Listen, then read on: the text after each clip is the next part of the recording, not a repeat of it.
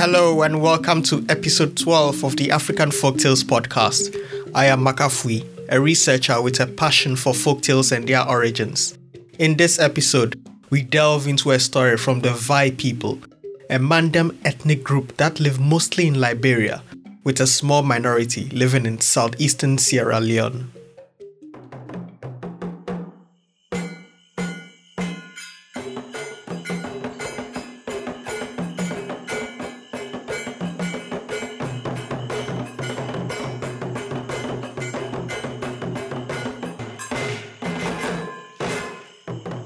Two young men, each named Kamo, knew of each other, but had never seen each other. One lived in the east, and one in the west.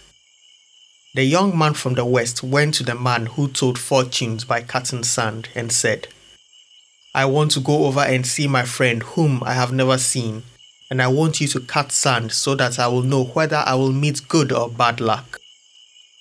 The man cut sand and told him that if he went to see his friend, he would not find him home, but would meet him on the path, and that when he reached the country of his friend, he must not go out at night, no matter who called, because if he did, he would surely die and never be able to return home. Not satisfied with what the fortune teller said, the young man went to another who also cut sand and then told him the same thing that the first fortune teller had told him. Hearing the same words from two different fortune tellers, he finally believed them and said, "I will now go to see my friend, but I will keep in mind what I have been told." He walked for 3 days and met his friend, but of course he did not recognize him, and he asked the other where he was going. The young man from the east answered, "My name is Kamo. I am going to see my friend in the west, who is also named Kamo." The young man from the west replied, "That's me. I was going to see you." So Kamo from the east said, "You have walked 3 days and I have only walked 1. Come back with me to my place." Whereupon both Kamos went east together. On the night they arrived, a big snake swallowed Kamo of the east. That Kamo cried and cried from within the belly of the big snake until Kamo of the west heard him and woke up. He wanted to help his friend, but he remembered that the fortune tellers had told him that he must not go out at night. He sat down but thought to himself, "I know I'll meet trouble if I go out, but how can I stay when my friend is in distress?" So he went outside and found that the snake had swallowed all but the head of his friend. Taking his knife, then Kamo from the west killed the snake by ripping his mouth open. In doing so, some of the blood from the snake flew into his eyes, and he at once became blind.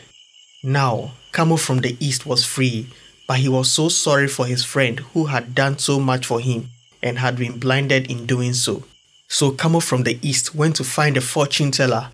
The man cut sand and told him, "You have 1 son, go and cut his throat and take his blood for your friend to wash his face, and then his sight will be restored." Kamo from the east went home and killed his son. Kamo from the west washed his face in the blood of his friend's son, and his trouble was at an end. Who was a greater friend, Kamo of the east or Kamo of the west?